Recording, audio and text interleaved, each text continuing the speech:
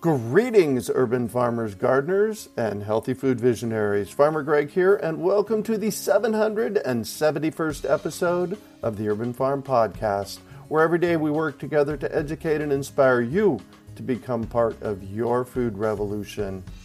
I think one of the ways we go south as humans is not recognizing we're part of nature and that we share nature with everything else. Today on our podcast, we have someone who is expanding self-reliant skills one step at a time. We're talking with Chris Nycz about his organic farm in Oklahoma. Chris was born in Dallas-Fort Worth, and after deciding that he was interested in organic farming, he bought many books on the subject and studied the basic ideas. Using a small portion of his father's land, he created an organic garden for 2 years, and he drove 300 miles round trip to the property almost every weekend. About a decade ago, he realized that he was truly passionate about organic farming, sold his house in the burbs, and bought some land in southern Oklahoma. He has developed the Nycz Organic Farm with work trade opportunities, open to the public visits, and even some organic farm vacations. Welcome to the show today, Chris. Are you ready to rock? I am. Thank you for having me, Greg. Awesome. So I shared a bit about you. Can you fill in the blanks for us and share more about the path you took to get where you're at today? Absolutely. I think that covers a lot of it. Earlier on, prior to all of what you had covered, I spent 3 years in Russia traveling around teaching English. And wow. I was never really quite certain what I wanted to do in my life. So I just found various things I was interested in. And so I was deeply passionate about Russian literature, for instance. And so eventually I went back to university, got a post-baccalaureate degree in Russian studies, and then spent a year with my father building a house. And then after that, he sent me off to Russia for 3 years. I met my ex-wife in Samara, Russia. We went back to the United States. Eventually she went back home and I sold the house. I wanted to stay close to the DFW area, to stay close to my father and my grandmother. And so that really limited my options. And of course, when one considers the price of land, anything near DFW, we're looking at sometimes $20,000 per acre, but I wanted more to work with. And so I just kept going a little further. And finally I found this very interesting property on the southernmost tip of Oklahoma next to the world's largest casino. I have no interest whatsoever in gambling, but it did seem to me as if it might provide some opportunities to at least have people near the farm, because some of them might be interested in what I was doing and not only gambling. And that was the beginning. Oklahoma is a very interesting process for acquiring land. You are required to get an abstract, which means they go back all the way back to the beginning, and you have to get every single person to sign off on, I don't own any portion of this, and so on and so forth. It was a grueling process to eventually end up on the land, such that I was out of a place to live for more than 6 months. So from the time I knew where I wanted to be, but I sold my house and it just took forever to finally get the land itself. I went from place to place and eventually even rented this place for a short while until the process was finally concluded. And thankfully, I was able to get this land and I have very much appreciated it. It's been a laboratory where I got to try out all sorts of different ideas that I had read about. And I think one of the things I would say is I wasn't precisely certain what I wanted to do. So I tried to do a great many things, probably too many things, which maybe it's a mistake. But if you don't know exactly what you want to do, then it isn't bad to try a lot of different things, figure out what works for you, and then begin to cut back on the things that don't. And you had mentioned in some of your other podcasts the notion of waiting a year before you do anything, understanding the area. That makes a lot of sense. I will say that the one thing, I put a well in almost immediately. I think that made perfect sense as far as it goes. And I was thankful to learn that the water begins beneath my property around just 30 feet beneath my feet. And then It goes on for another 30 feet. So I believe that it's essentially an underground portion of the Red River. And so unless something goes south, I have nearly endless water resources. And in fact, that has to a degree informed the sort of farm that I've been trying to pursue, because I have all these resources. So that's why I moved in the direction of aquaponics, which I understand you've spent a lot of time doing that sort of thing. Definitely would like to pick your brain about that one day, and then just all sorts of other things. But yes, many of the projects that I undertook related to that. And then amongst the books that I got back in the day was a book by Joel Salatin. I understand that you've interviewed him several times, which must be amazing. Yeah, that was. and amongst which was like how to make $20,000 on 10 acres in 6 months or something like this or whatever. And I didn't even know who this individual was, but I would say that he became almost like my guru a little bit in terms of so much of what he has done is inspiration for what I try to do. I love how he tries to put everything to work for him, the animals, and create systems that all work together in really brilliant and interesting ways. And these are things I like to stand on the shoulder of giants, and he certainly is such an individual. So he was, yeah. Nice. And that's how we learn. I agree fully. And that's a big part of the reason I do this podcast, is to interview people like you that are starting this journey that hopefully inspire people to jump in and do something, do your epic. Absolutely. Really what you have there is a laboratory. You're experimenting. I've said for years, growing food is one great big grand experiment. We just need to jump in and figure out how it's going to work where we're at. So what kinds of things are you experimenting with? Certainly in terms of just all the different plants that I grow. So the piece of land I have is interesting. I live on a bit of a hill, and the lower portion of my land is fairly decent, but the hill upon which I live is all sand. And oh, wow. But that's okay in a way, because like my initial endeavor back at my father's place, what I had to do is his land was all clay, but there was some place where there was sand. So he grabbed a lot of sand for me, and I made compost, and I made my beds from 50-50 sand and compost. And so I have some experience. So that's one of the ways I went about it. Plus, there's a nice, in Denton, Texas, they collect refuse, trees, and various like organic matter, and then they create compost. And I really appreciate that. So I don't know how many, I probably bought several hundred tons of compost from them over the years. In order to, and then I would just make my beds from scratch, 50-50 compost and whatever soil or sand I had. And, but it's been tricky. Like the lower portions of my land do pretty well. They retain water well because there's at least some degree of organic matter, and I've been working on it for 10 years. But as I go up higher, it's very difficult I'm endeavoring constantly to add more organic matter. I'm playing with notions of like hugelculture and things like that because of the drought issues and so on.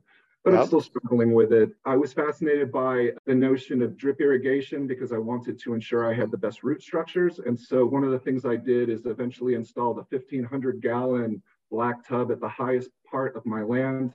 And I've set up a system using just pressure.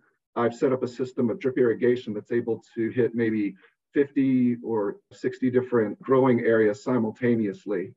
The trick, of course, is the water itself is rather high in iron, and so I have to ensure that it doesn't get clogged up. But when it's running appropriately and I'm on top of my game, I can basically drip irrigate everything at once.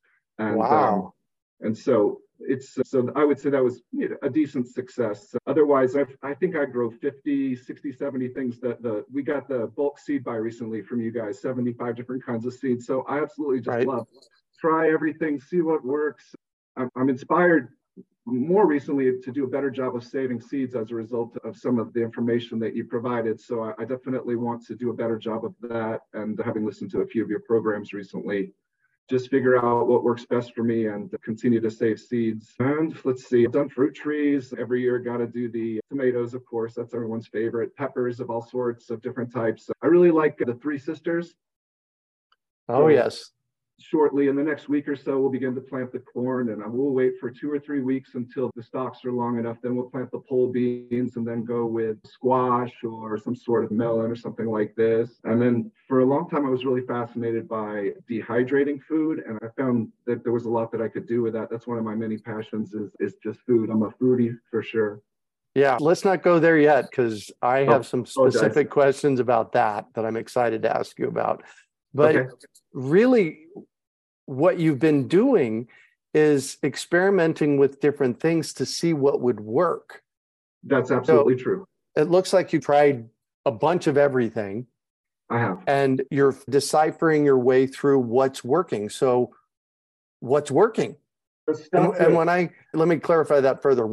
Given you're running a farm, what's working to make money? The eggs do well as far as the chickens go. I've made products associated with my tomatoes. I'll make things like salsa roja, salsa verde, and dehydrate that into a powder. And so do things like that. Part of the issue is it's tricky about what you can legally sell because, for instance, I raise rabbits, and in Oklahoma, rabbits are considered rodents, and I don't think you can legally sell them at all. But if I go down the road to Munster, Texas, I can buy one carcass of a rabbit for $25. If I could have that price point, then that could be my business. But I imagine the chicken lobbyists ensure that doesn't happen, or something like this. Hard to say precisely. Let's see what else. I have, a recent one that I think that I would like to create a product from and maybe eventually sell successfully would be the elderberry that we do on the farm. I know that I'd say I don't want to get into it. Like, I just listened to the young lady that you had on some episodes previously, and yeah, it's fascinating what you can do with it. What we've been playing with is we make a freeze-dried version of it. That's absolutely amazing. But recently I did some research and I have all this extra mint and I wasn't precisely sure what to do with it. It's so invasive and frustrating at times, but it turns out that has some great benefits in terms of health. So I was wondering if I could add a little bit of mint to the elderberry concoction and these sorts of things. I'm fascinated by the notion of medicinal herbs and creating things to engender health without using our medical system, which seems more based on profit.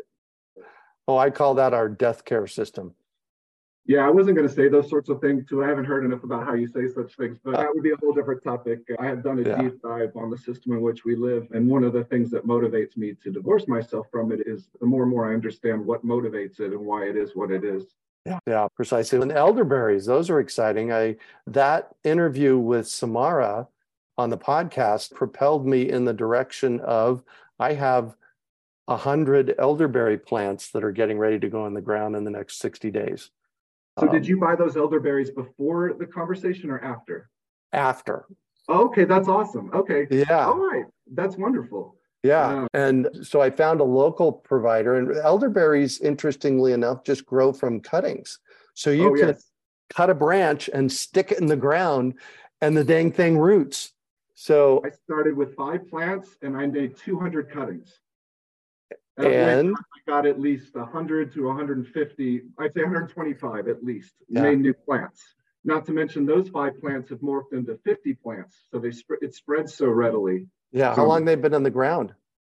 Just since last year, 2 years. This is the second year. The first year, we just began to get some berries and the birds came in. I recall that advice, which is pick them earlier. So don't wait, because if you wait, then something will get to them first. And so that's actually excellent advice, which I will be taking advantage of. So I'm really curious about your farm. How big is it? And if I were to walk up the driveway, what am I going to see?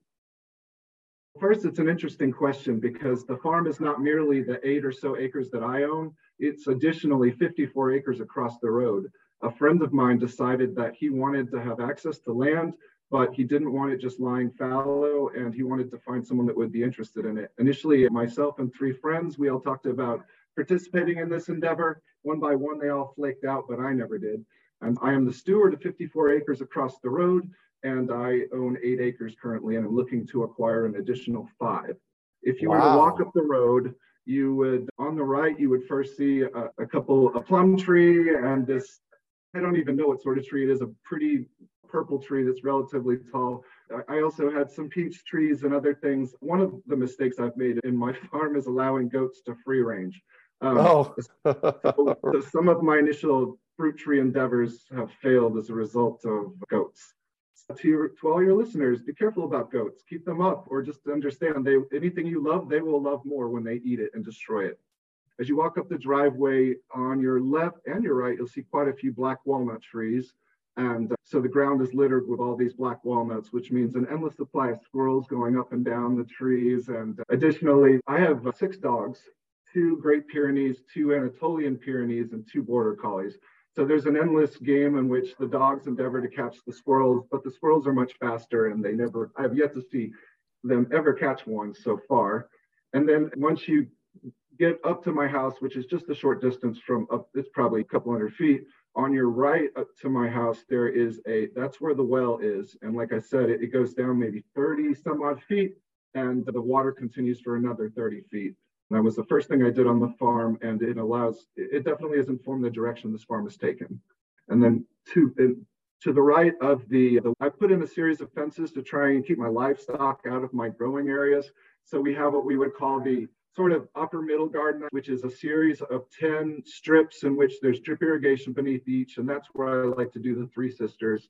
And then going beneath that, you'll end up with, I'm actually going to grow peanuts beneath that because the price of livestock food has skyrocketed so much that I'm endeavoring as best I can to produce my own feed. So the feed I use, I have a feed from Tony's Feed and Seed in Munster, Texas. It uses no soy and no corn. I believe that you are what you eat eats. And so I want to make sure that the animals on my farm eat the best sorts of things. Right? So they get a 22% protein feed, and I feed everything on the farm that actually. My dogs will eat it, every sort of fowl. I have birds, like I have guineas and chickens and ducks, and I used to have quail, not any longer, geese, turkeys. I love bourbon red turkeys. The goats, of course, will eat it. It's such a wonderful feed. I'm certain that if something went south, that I could take this feed, grind it up, and make a wonderful bread.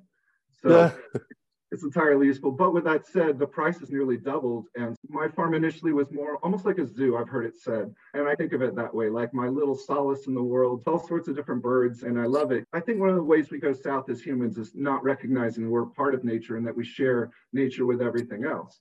Thank you. A safe place for myself and for my animals. So my own little Garden of Eden of sorts. In fact, that's why I ultimately went with the Pyrenees, because some of the issues I've had in the past related to predators like bobcats and neighbors' dogs and coyotes and other things, owls, hawks, so on. My Pyrenees will chase off owls, they'll chase off hawks. Nothing gets close to my farm, and all my animals are now safe. I don't exactly know how I'm going to feed the Pyrenees in an effective manner because they're very expensive, but at least predation is no longer the issue that it once was. Yeah, the Pyrenees are big dogs, right? Yeah, the Maximus is my younger male. He'll probably end up being 150 plus pounds, and the Samson is about 150. And which I always like big dogs. Yeah. Okay, so continuing down from where I'm going to put the peanuts, I read this book called Animals, Vegetables, Miracles, and the author was talking about locavorism, and she was waxing eloquent about asparagus and how it's the very first thing that shows up. At my father's place, I wanted the joy of asparagus, but I didn't have 3 years to wait. So I cheated, and I found a place in Tennessee where I could buy a 3-year-old and put them in the ground. And so I got asparagus the first year. I have an excellent patch of asparagus, which continues to create additional asparagus. And the notion that it'll be there for 20 years or thereabouts if I treat it well, I love that. And yes, to me, I consider the beginning of spring to be the moment in which the first spear breaks the ground. It's on. So I'm always excited when that happens. Nice. Beneath this, I used to have a lot of strawberries. They are not there now. I don't know. I've got some beds there to work with. I put different things in, lettuce, other things. And then beneath that, it's where I have this massive effusion of the elderberry, which is growing constantly. And I have some blackberries and blueberries, goji berries. So just different things. And I got to say, as far as goji berries seem to be incredibly robust. I'm impressed. It seems like I can't kill them, and I've had so much success killing other things. If only they were tastier, but I'm guessing there's some antioxidant properties that make them quite awesome. So who knows? I'll find their use. If things are dying at your hands, and that's what we learned from. Oh, I love it. And then beneath that, I just call them my 4 normal beds. They're just like 40 foot long, 3 foot wide. When I made them, I dug 2 foot down and then took compost, and I just sat there and handcrafted the soil and put it back in. It was a very long, intense process, but that year after year, I use no-till because I'm very interested in the life, the soil beneath, and the fungi and all that fun stuff. It's amazing. So every year, because I treat my soil with respect, it gets better and better. And yes, exactly. So I often think, how from time to time you'll see comparisons of organic food grown against conventional, quote unquote conventional. That's a misnomer, of course. It's not really fair, right? If you just take some garbage piece of land and try to grow something organically when it doesn't have the nutrients, it's going to fail. That's not fair.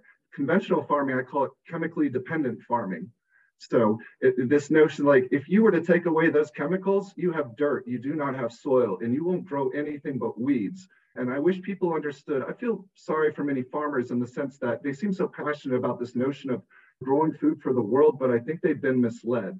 They're really just a part of an unfortunate process associated with the maximization of profit for certain companies that couldn't care less about the planet and only care about their shareholders. And these individuals have been misled, and they're certain they're doing good work, but they're not. They're destroying the ground upon which they live. And I wish they would be patient with those who suggest there are better ways. Have you heard this notion that more civilizations have been destroyed through plows than through swords? I haven't heard that, but it makes perfect sense. Think about what it takes to have a civilization that's 5,000 years old like China. The way that we treat our land, we're never going to last 300 years. Yeah, we definitely do live in interesting times, that's for sure. Early on, you had mentioned about your aquaponics system. Let's talk about that. I'm fascinated. Okay. What does it look like, and how many fish are you growing, and what kind? So as the two most common would be catfish and tilapia. And I went with catfish. And I would say maybe mine's not properly an aquaponic system. Like I've done the barrelponic system, which is really neat. I've done an IBC tote system, and I've seen it where it's cycled fully, and you've gone from the ammonia to the nitrites to the nitrates, and that glory of seeing all that take place. But the thing is, my pond is probably 20,000 gallons, and it's probably 30, 40 foot long, 30 foot wide, and 7 foot deep at the deepest point. And I made shelves on two sides so that eventually I'll add aquatic plants. For instance, I would love to be able to get duckweed going, because I know it's 40% protein, and it might be a good way to provide food both for my fish, for my birds, but you could even make a protein powder out of it. It's an amazing thing. I think if you could keep it under control and harvest it appropriately, probably would be a really good way to go. But in any case, my grow areas at the moment are simply like 4 IBC totes full of, I used hydroton initially, but I found some pumice stone out of Idaho that I've gone with since then. I bought like a 1,600 pound, whatever it's called, this huge thing of it. And it's worked fairly well, but I think my growing area needs to be vastly larger to biofilter that amount of water, is what I would say. Yeah. Additionally, I have over 20 ducks that like to sit in that pond, and about 10 geese, and they're constantly depositing stuff. And as such, in fact, I had a catastrophe last year where my pumps went out, the pump to my system went out, and we got this we had no rain for a long time, and then suddenly we had this 2 or 3 inches of rain all of a sudden, and it kicked up all the debris at the bottom of the pond, choked out all the oxygen in the system, and I lost like 100 fish. And I didn't even know how many were in there. I didn't even think there were that many. I was like, on the one hand, it's amazing. Apparently, it's done surprisingly well, until I buried them in an endeavor to improve some of my beds. But still, that hurt a lot. But I mean, there are still some in there now. I think I'll likely add some more catfish. But I understand what I need to do is add a whole lot more growing area. Yeah. And maybe even just so I can take my pond and I can open it up and allow it to drain out into the back. And so maybe what I could do is constantly change the water out a bit and use all the nutrients associated with that to grow things as the pond drains. Sometime in the past 5 or 6 years, I've heard somebody doing aquaponics. Yes, absolutely. Ducks. With ducks, right? And so the ducks come along and they poop in the water, and that's what feeds your plants. Yeah, so it's a combination. What I really need to do is just vastly increase the size of my growing areas, right? But that takes time and money. Just as a sort of interesting side project, one of the things I'd like to do is tie my aquaponic system so I have a 600 square foot rabbit colony, and then next to it, I have a 600 square foot, I call it like a duck and a goose habitat. I want to create a system, bring the water from the pond up to the highest point, and then have it run down a series of gutters that are at the top of both of those pens, and then try to grow things that the animals can eat inside. So this would increase the amount of area of biofiltration taking place because of all the plants. And then I can create shade. I can create microclimates where it'll be cooler because it gets so very hot here, and feed my animals somewhat, thereby mitigating feed costs. And then ultimately the whole thing will just come right back to the pond in a circuit. Yeah. It's on my list. My list is long. Cool. And you could always use that water from the pond to water your garden beds. I absolutely do. I use it quite often. All right. One more thing before we transition.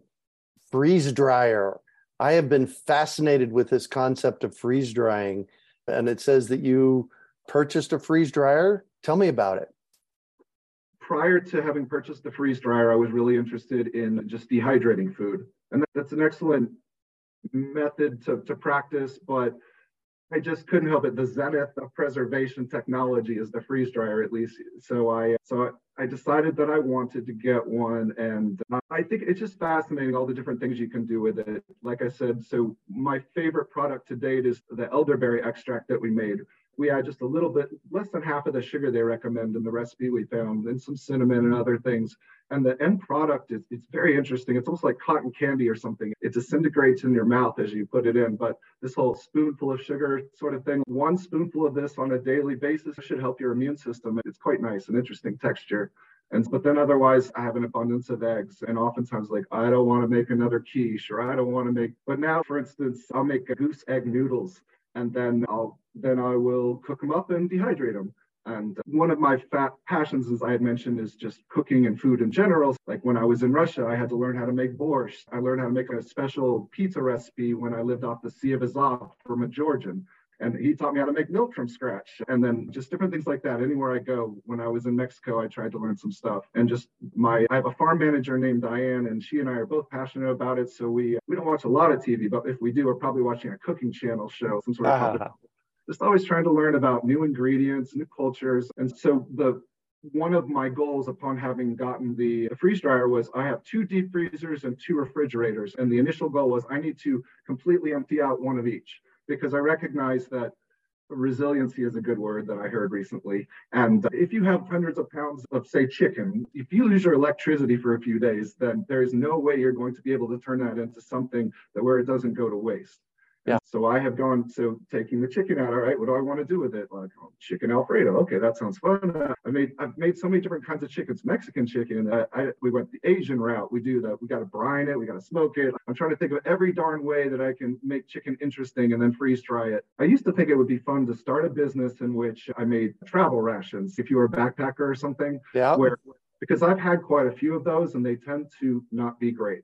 So that is an understatement. Right.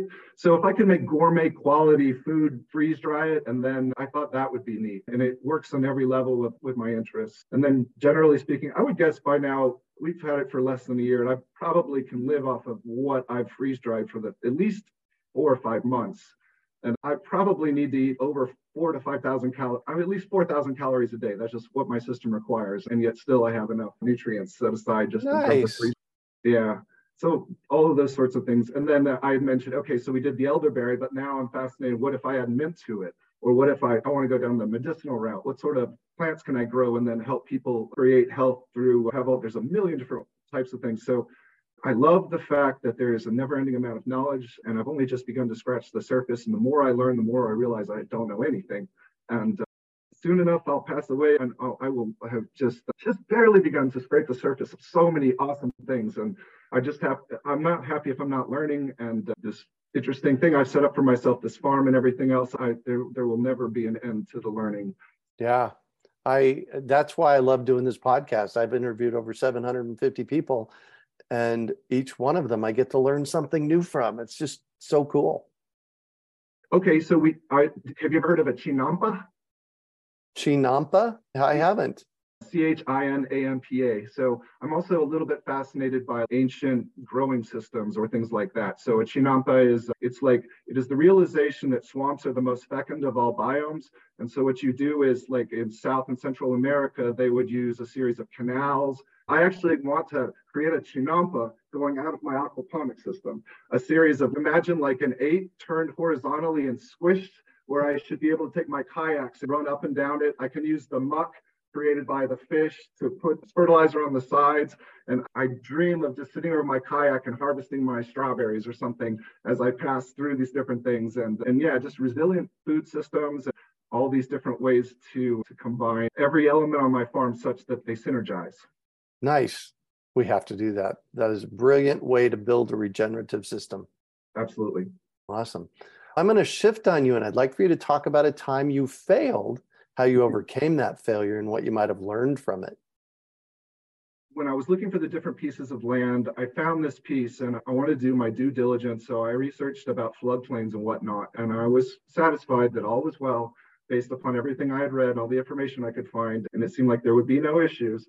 So I got here in October of 2013, but in the summer of 2015, the Red River came up almost to my doorstep.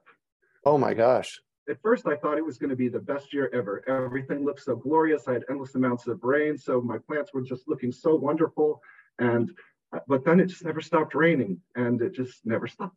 The Red River usually sits around, I don't know, 5-10 feet high based on this measurement or whatever. It was up to 42 feet. It was the record that it's ever achieved. It was maybe 5 feet beneath like the bridge going across 35 from Texas to Oklahoma. So in fact, I remember I was working and I called my boss's executive assistant and said, would you mind if I please stop working? The Red River is shortly going to encroach upon my house and I'm having trouble concentrating. Wow. But thankfully it fell somewhat short, never made it to my house. But part of the fun to get to work, for instance, when I had to go in once a week, I would get in my kayak, wear a pair of shorts, had my work shirt on, put my laptop in a plastic bag, get in my kayak down my driveway, through the road, then up another road, and then carry my kayak to my farm manager's house where I would put it, and then walk a quarter mile through the woods, then to the high ground where my car was, put my pants on, get in my car, drive 65 miles to work, and then do the opposite in reverse. Anyway, so my failure was just not, so my suggestion first off is if you're going to buy a piece of land, make sure you talk to the locals before you do so. It isn't enough, like you cannot trust the information available as regards like floodplains necessarily. I'm living proof. So what did I do to overcome it? I started, like I said, I live on a hill. So I just kept building my stuff further and further out the hill to ensure that my eggs weren't all in one basket. If it were to occur again, I knew there would be other growing beds and so on. And so that was that. It seems like almost as if I were hit by the plagues. The first year that I did, I planted all these sorts of things. And the first thing that happened, I call it the plague of the grasshoppers. I've never seen more grasshoppers in my life. Everything I bought from top to bottom, onions, blackberries, it didn't matter. Wow. I didn't know that a grasshopper would eat an onion bowl, but yes, they will. They'll eat everything. So that was the first one. When you walked, there was a wave of grasshoppers that would, like just a couple feet away from you, they were just a cloud of them. So that was the first biblical plague. And then I call it the plague of the flood. And then lastly, I don't know, I suppose the plague of the neighbors' marauding dogs. So as far as the flood, I moved around. I couldn't really figure out a solution to the grasshoppers other than, I guess, making sure that I had plots of land in various places. My neighbor, my farm manager, she lives right behind me. She didn't have any grasshoppers, but a very short walk. There were so many. The only thing I could think of is maybe find a way to harvest them to feed my chickens. That was about the best thing I could think of as far as making lemonade. And then let's see. And then lastly, as regards the dogs. So I made chicken tractors based upon Joel Salatin's design. And it worked very well until the neighbors' dogs began to form marauding gangs. And so once they began to break into my tractors, I had to build them more and more heavy. Like his stuff is supposed to be light, so you can easily move them. Mine got to the point where they were quite heavy, but nothing gets in them anymore. So that was one of the ways. And then another is simply the Great Pyrenees. Their dogs don't get close to my yard anymore. Yeah. And what do you consider your biggest success? I guess I would simply go with the farm. There have been numerous naysayers, even friends and family sometimes, that thought that I didn't know what I was doing, but I didn't pay too much attention to what other people thought, because how could they know what's right for me? They're not me. And I worked hard. I had a vision. You never fail until you give up. So every failure was just a lesson. If you play chess, you want to play the very best people, so they kick your butt. You're going to learn so much more from playing somebody that kicks your butt than from someone you beat. And this is just all the failures on the farm. Each failure was simply an opportunity to learn from my mistakes and to make a more resilient system going forward. So awesome. And what drives you?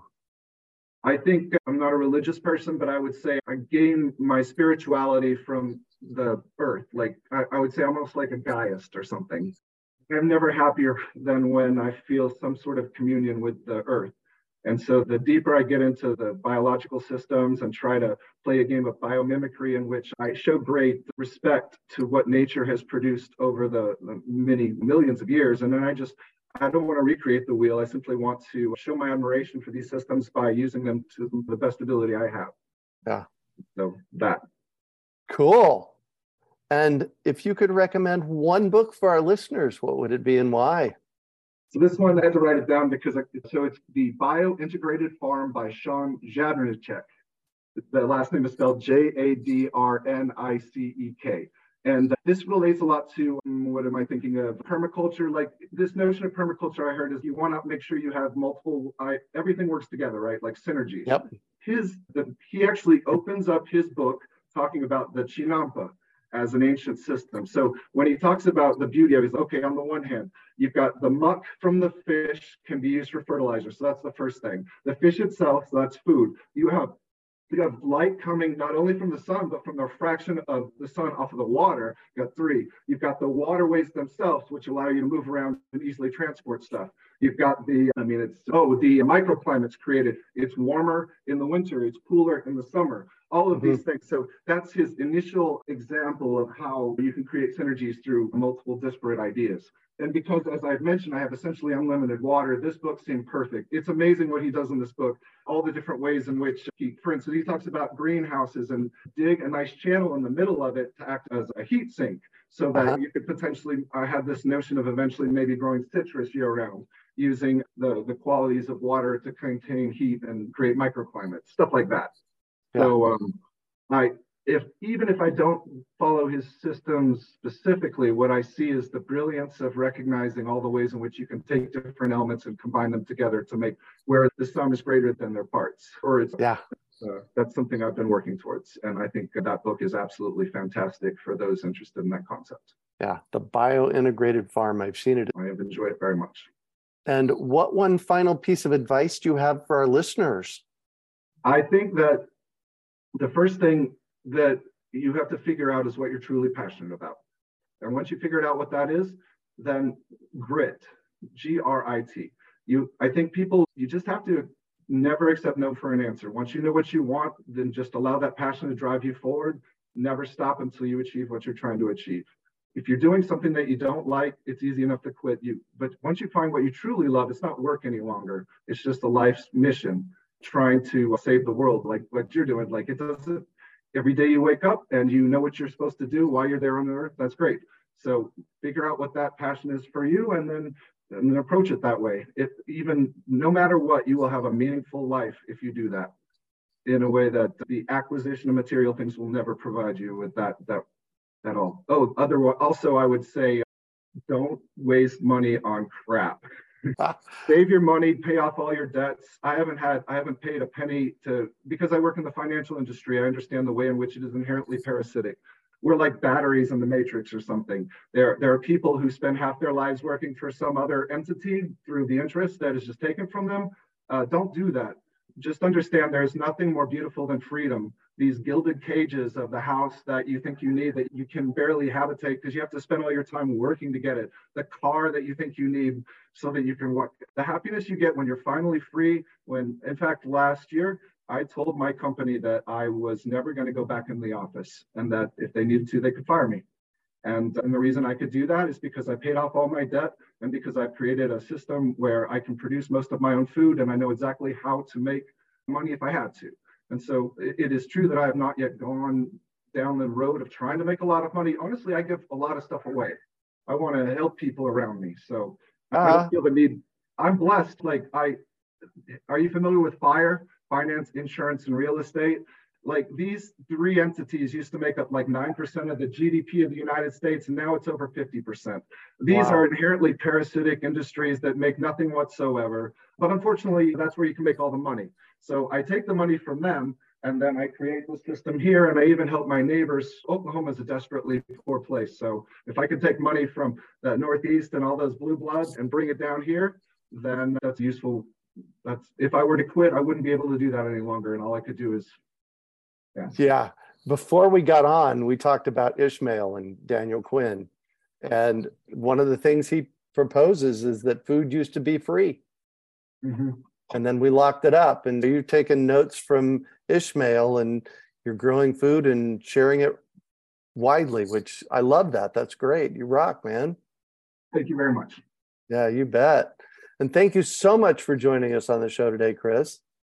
It was my pleasure. It was really a lot of fun to talk to you. Thank you. Oh, right back at you, man. How can our listeners get a hold of you? So you can contact me through nyzfarm.com. Nyz is spelled New York City Zoo, like NYCZ farm.com.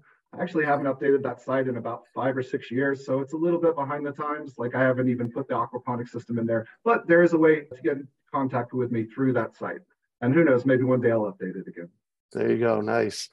And you can find show notes from today's podcast at urbanfarm.org/nice farm. That's NYCZ farm.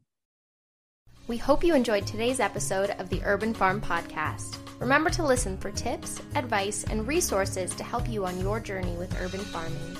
You can find us on the web at urbanfarm.org or send us an email to podcast@urbanfarm.org. In the words of Vincent van Gogh, great things are done by a series of small things brought together. Be encouraged that with each lesson learned and skill developed, you are one step closer in the direction of your dreams.